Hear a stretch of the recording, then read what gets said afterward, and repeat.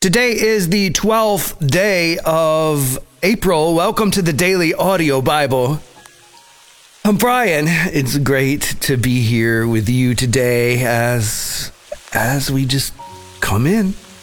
Wherever we are, whatever's going on, no matter what the challenges may be or the victories, we just come together as one family, allowing God's word to speak over us as we move through our next day. And so the next bit of territory that we're heading into is further into the book of Joshua. We have crossed the Jordan River, this mythic moment that we've been working our way towards so long. And so now we're on the other side of the Jordan River and we're in the promised land, but it isn't settled, it isn't taken, we've just arrived. And that's where we'll pick up with the story. Joshua chapter 5, verse 1 through 7:15 today. And we're reading from the New International Version this week.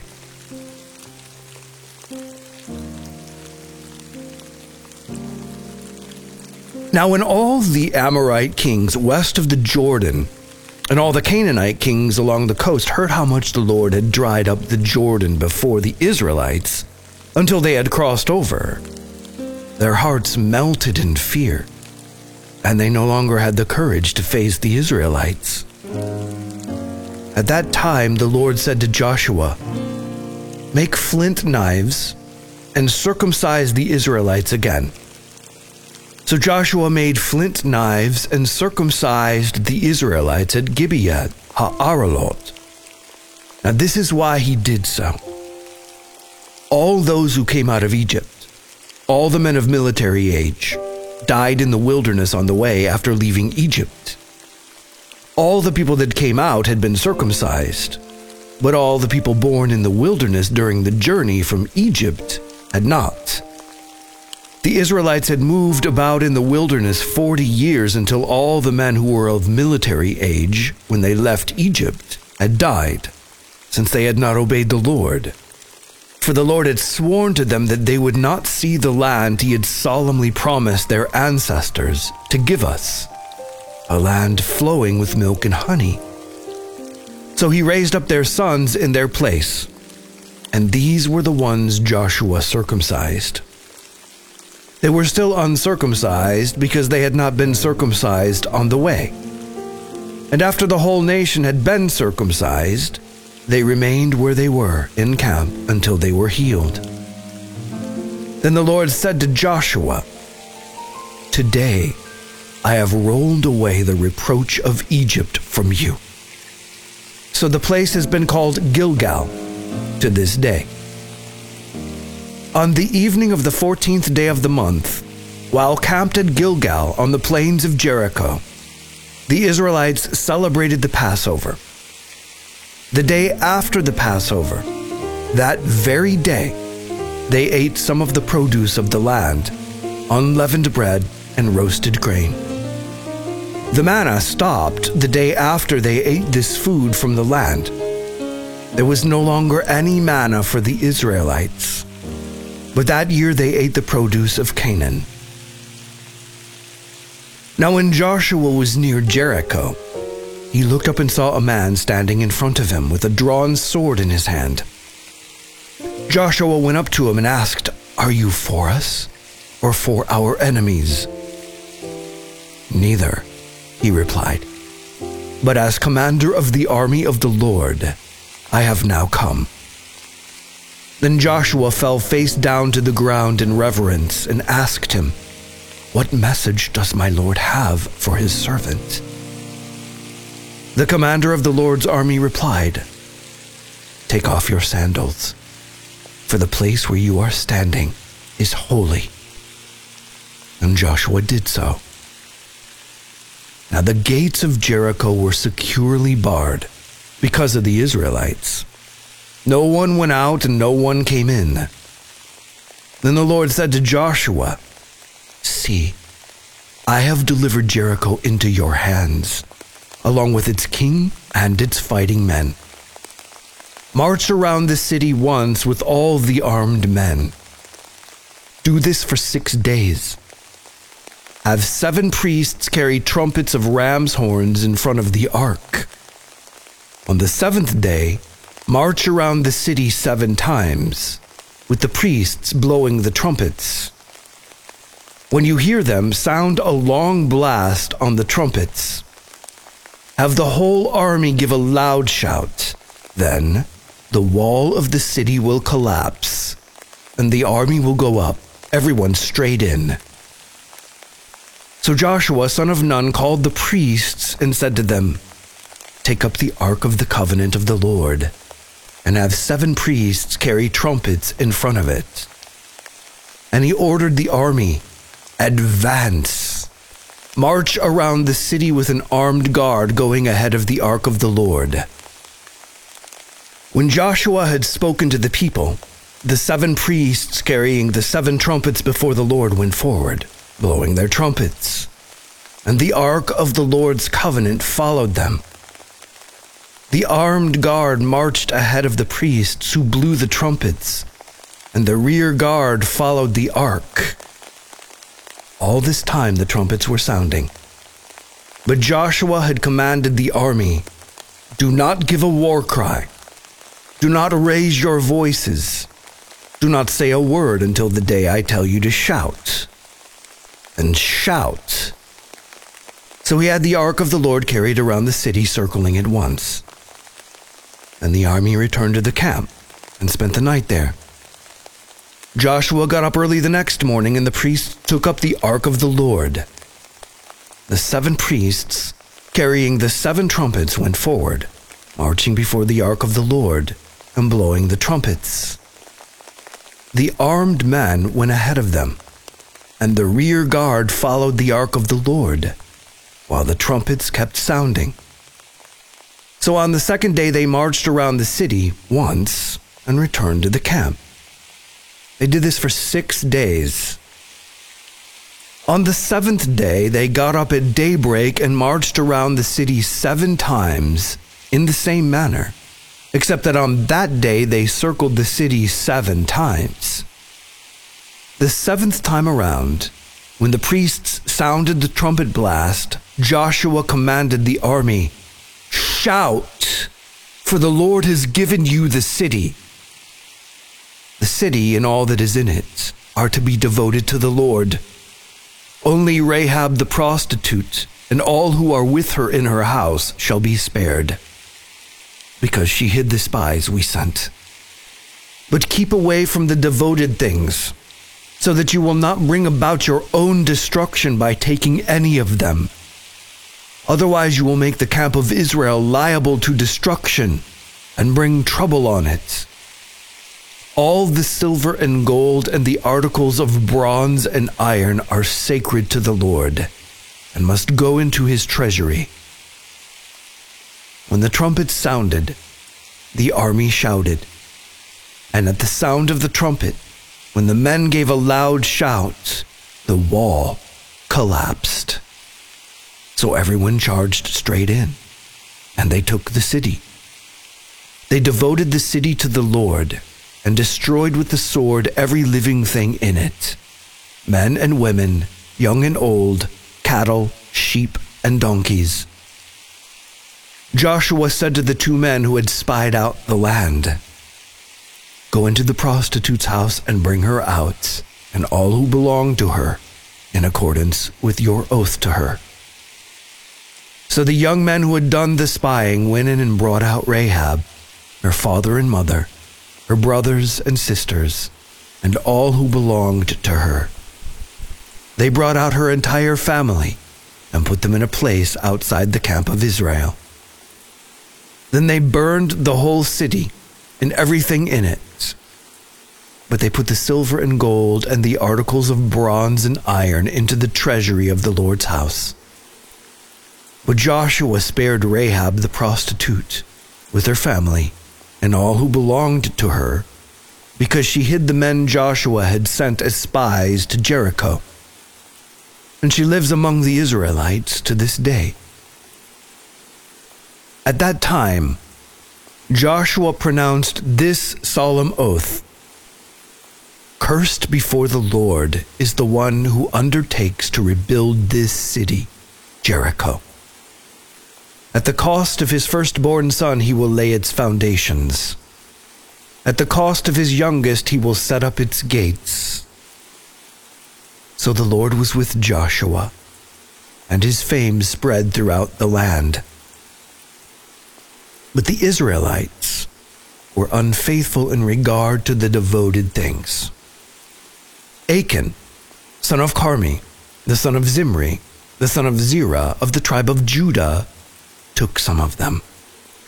So the Lord's anger burned against Israel. Now Joshua sent men from Jericho to Ai, which is near Beth-aven, to the east of Bethel, and told them, "Go up and spy out the region." So the men went up and spied out Ai. When they returned to Joshua, they said, "Not all the army will have to go up against Ai. Send 2,000 or 3,000 men to take it, and do not weary the whole army, for only a few people live there." So about 3,000 went up, but they were routed by the men of Ai, who killed about 36 of them. They chased the Israelites from the city gate as far as the stone quarries and struck them down on the slopes. At this, the hearts of the people melted in fear and became like water. Then Joshua tore his clothes and fell face down to the ground before the ark of the Lord, remaining there till evening. The elders of Israel did the same and sprinkled dust on their heads. And Joshua said, "Alas, sovereign Lord, why did you ever bring this people across the Jordan to deliver us into the hands of the Amorites to destroy us? If only we had been content to stay on the other side of the Jordan. Pardon your servant, Lord.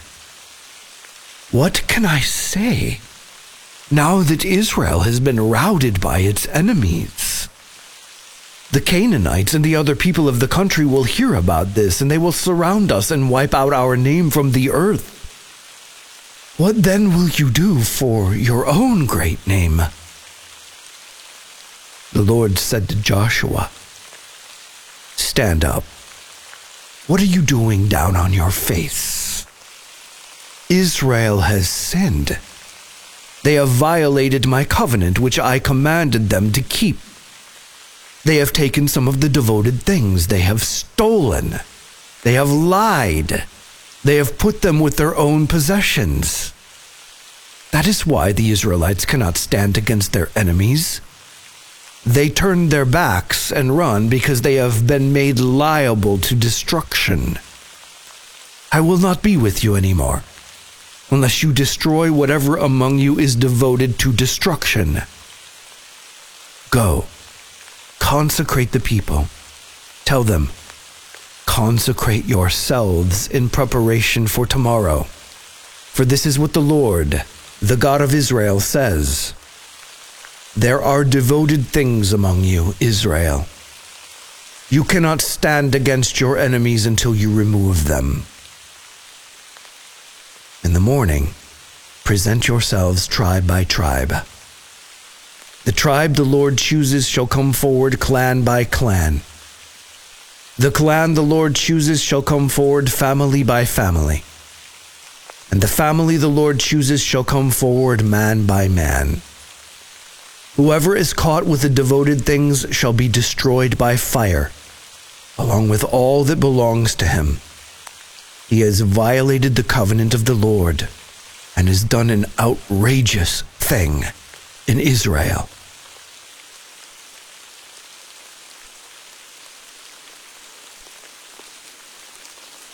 Luke 15.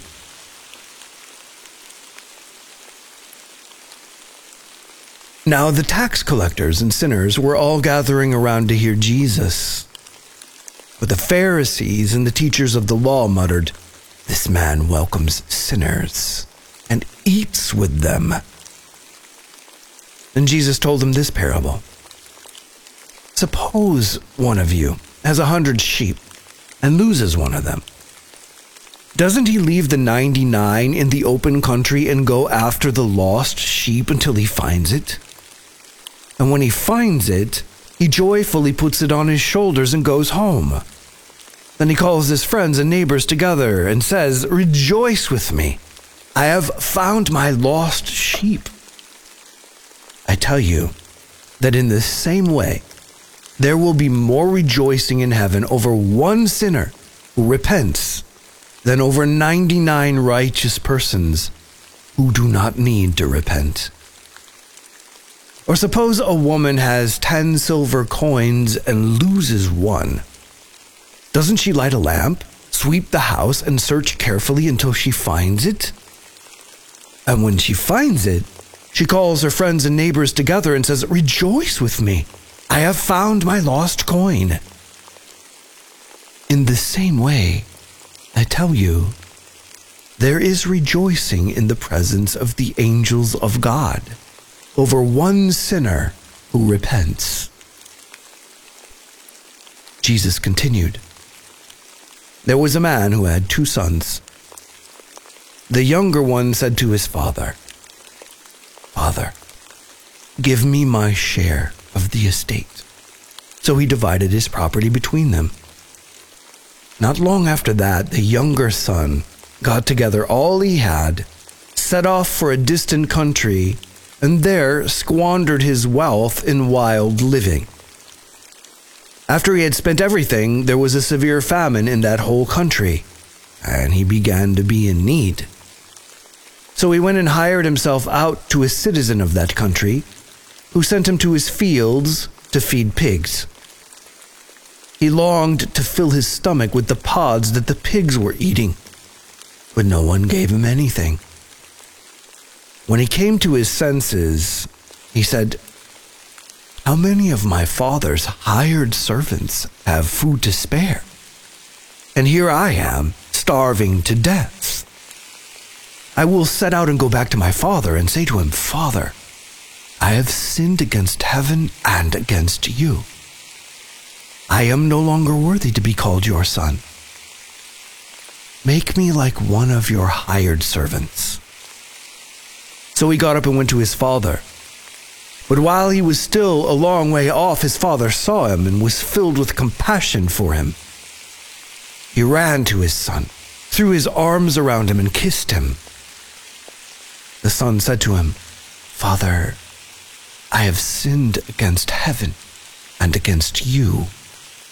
I am no longer worthy to be called your son.' But the father said to his servants, 'Quick, bring the best robe and put it on him. Put a ring on his finger and sandals on his feet. Bring the fattened calf and kill it. Let's have a feast and celebrate. For this son of mine was dead and is alive again. He was lost and is found.' So they began to celebrate. Meanwhile, the older son was in the field. When he came near the house, he heard music and dancing. So he called one of the servants and asked him what was going on. 'Your brother has come,' he replied, 'and your father has killed the fattened calf, because he has him back safe and sound.' The older brother became angry and refused to go in. So his father went out and pleaded with him. But he answered his father, 'Look, all these years I've been slaving for you and never disobeyed your orders. Yet you never gave me even a young goat so I could celebrate with my friends. But when this son of yours who has squandered your property with prostitutes comes home, you kill the fattened calf for him.' 'My son,' the father said, 'you are always with me, and everything I have is yours. But we had to celebrate and be glad, because this brother of yours was dead and is alive again. He was lost and is found.'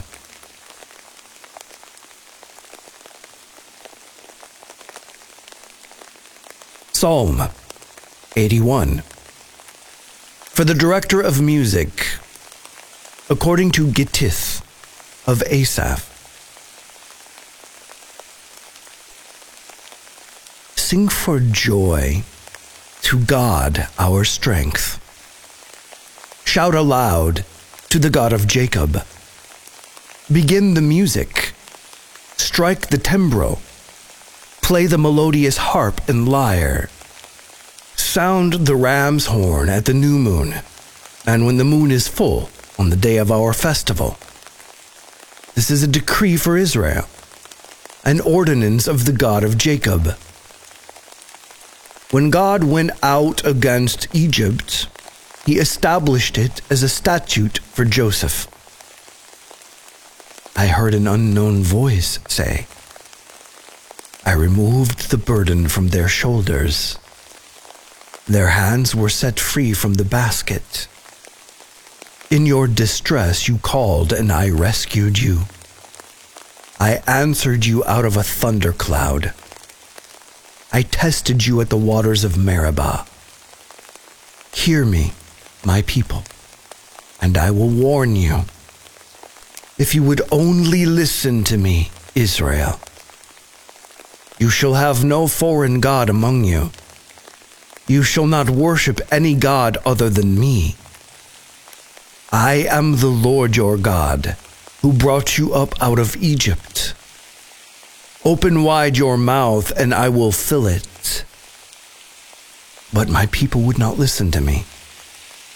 Israel would not submit to me. So I gave them over to their stubborn hearts to follow their own devices. If my people would only listen to me, if Israel would only follow my ways, how quickly I would subdue their enemies and turn my hand against their foes. Those who hate the Lord would cringe before him, and their punishment would last forever.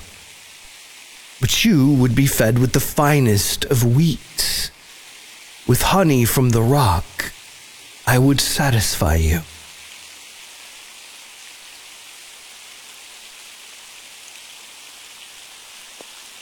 Proverbs 13:1. A wise son heeds his father's instruction, but a mocker does not respond to rebukes. Okay, so we are in the Promised Land, and we have witnessed the first conquest of the city of Jericho. And it's just been mere weeks since we were standing at the ruins of Jericho. The large walled city that it may have once been, there's only fragmentary ruins there, but still some ruins there, some of the oldest ruins of any kind of city dwelling in the world are found in the ruins of Jericho. And so Jericho was conquered, and then they go to a small city nearby called Ai, and some of the ruins of that city still exist. It's being excavated. At least it was the last time I was there. We filmed there once. It was just kind of getting going. And they found defeat, which threw them into panic, because what they were worried about is that the rest of the people would find out, certainly, the reputation of the destruction of Jericho. But then to turn around and find out that they could be defeated by Ai, a small kind of village, little town, would cause everyone to band together and come against them and wipe them out. And this is then when God spoke, you didn't obey what I told you to do. And so there's been things taken that were supposed to be destroyed.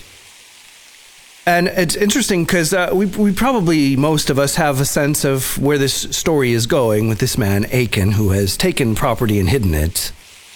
But let's look at what's going on here, because they didn't just decide to go find Achan, drag him out, and do away with him. What was commanded was that the people consecrate themselves and prepare to come before the Lord the next day, and the person found with the items that were devoted to destruction, then that person would be destroyed. So what if Achan had just gotten rid of what he had taken, what he had done to break covenant on behalf of his people before God? We don't know, because he didn't do that. And we'll continue with that story tomorrow, but let's go over to Psalms for a second, because the Psalm today brings up some important questions to consider, like, does God have feelings? Right? Like, does the way that we live our lives affect God? Is he ever exasperated? Does he ever feel sadness? Like, these are fascinating things to think about, but when we go back to the story of Achan, we could say he must have some feelings about what he's saying, because he's exasperated that at the very first battle, some have broken faith with him. So how would it change the choices you're going to make today if you thought or knew that they were going to affect God?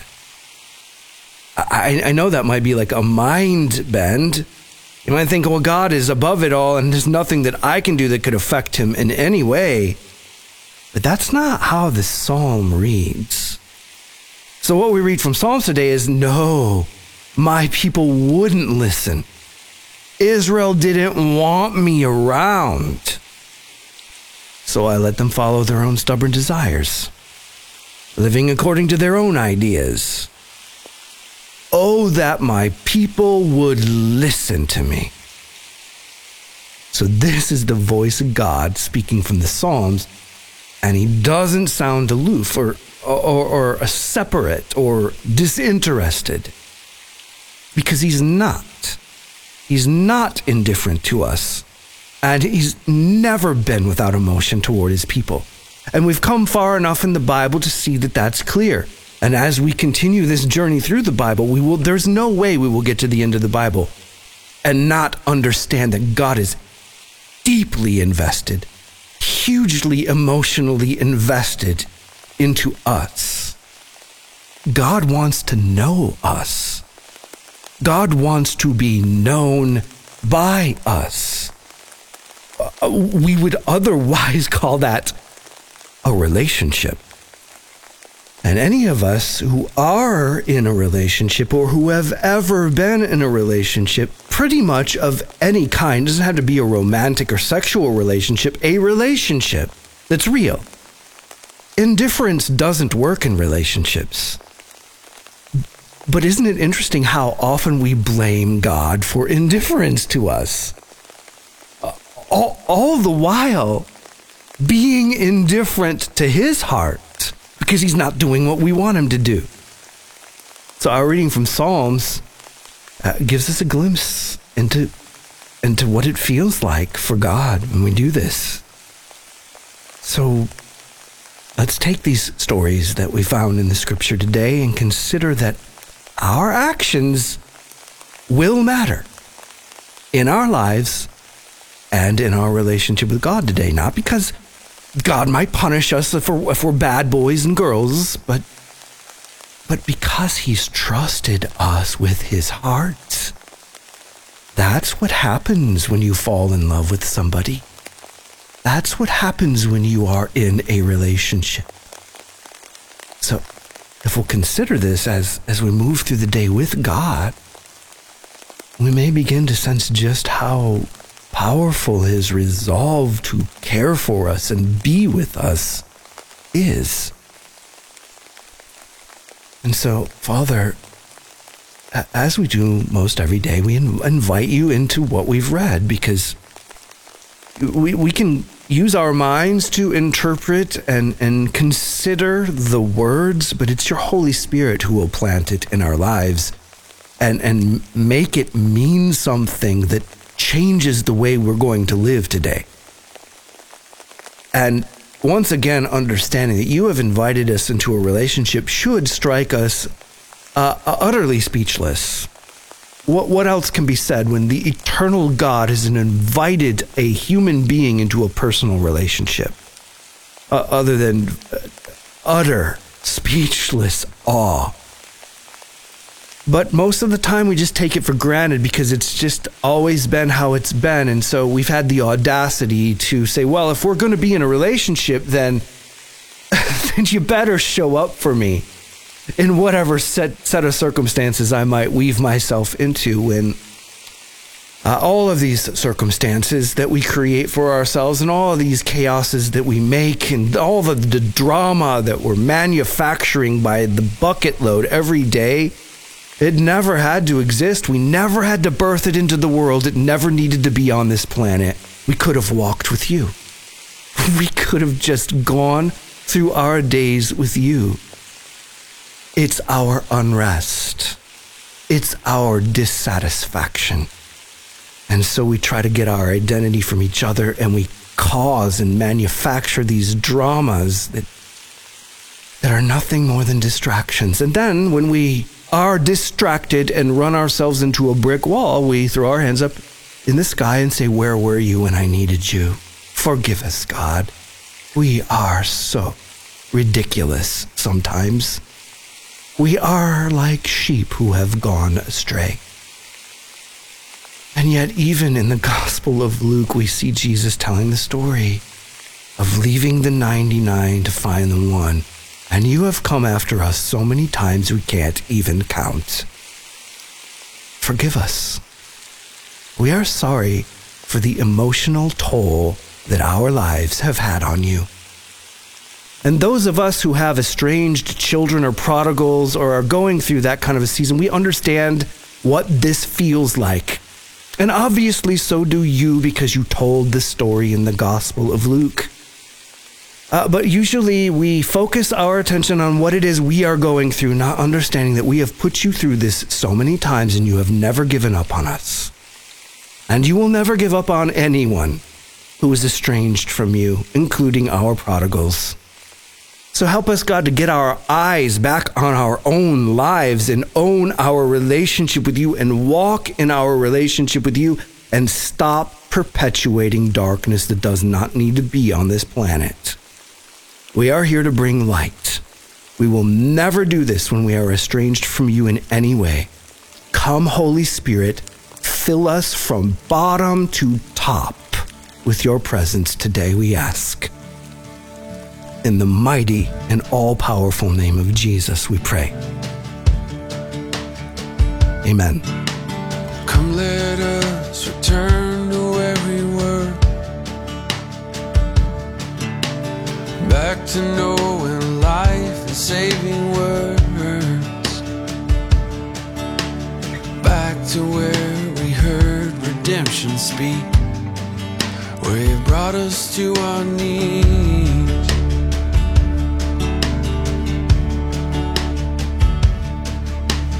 Come, let us return to Eden's heart,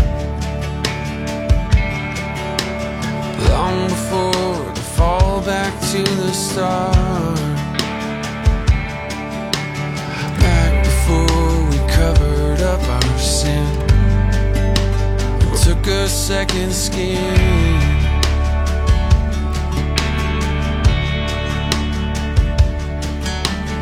Once upon a time,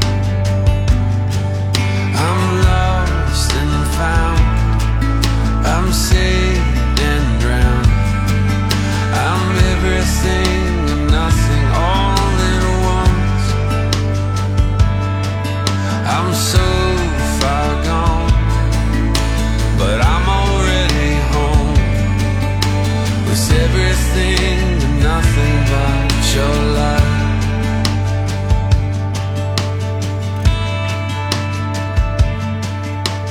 Come, let us discover something new, 'cause we're all pilgrims on the journey to the truth. We're all wanderers relying on a man to help us understand.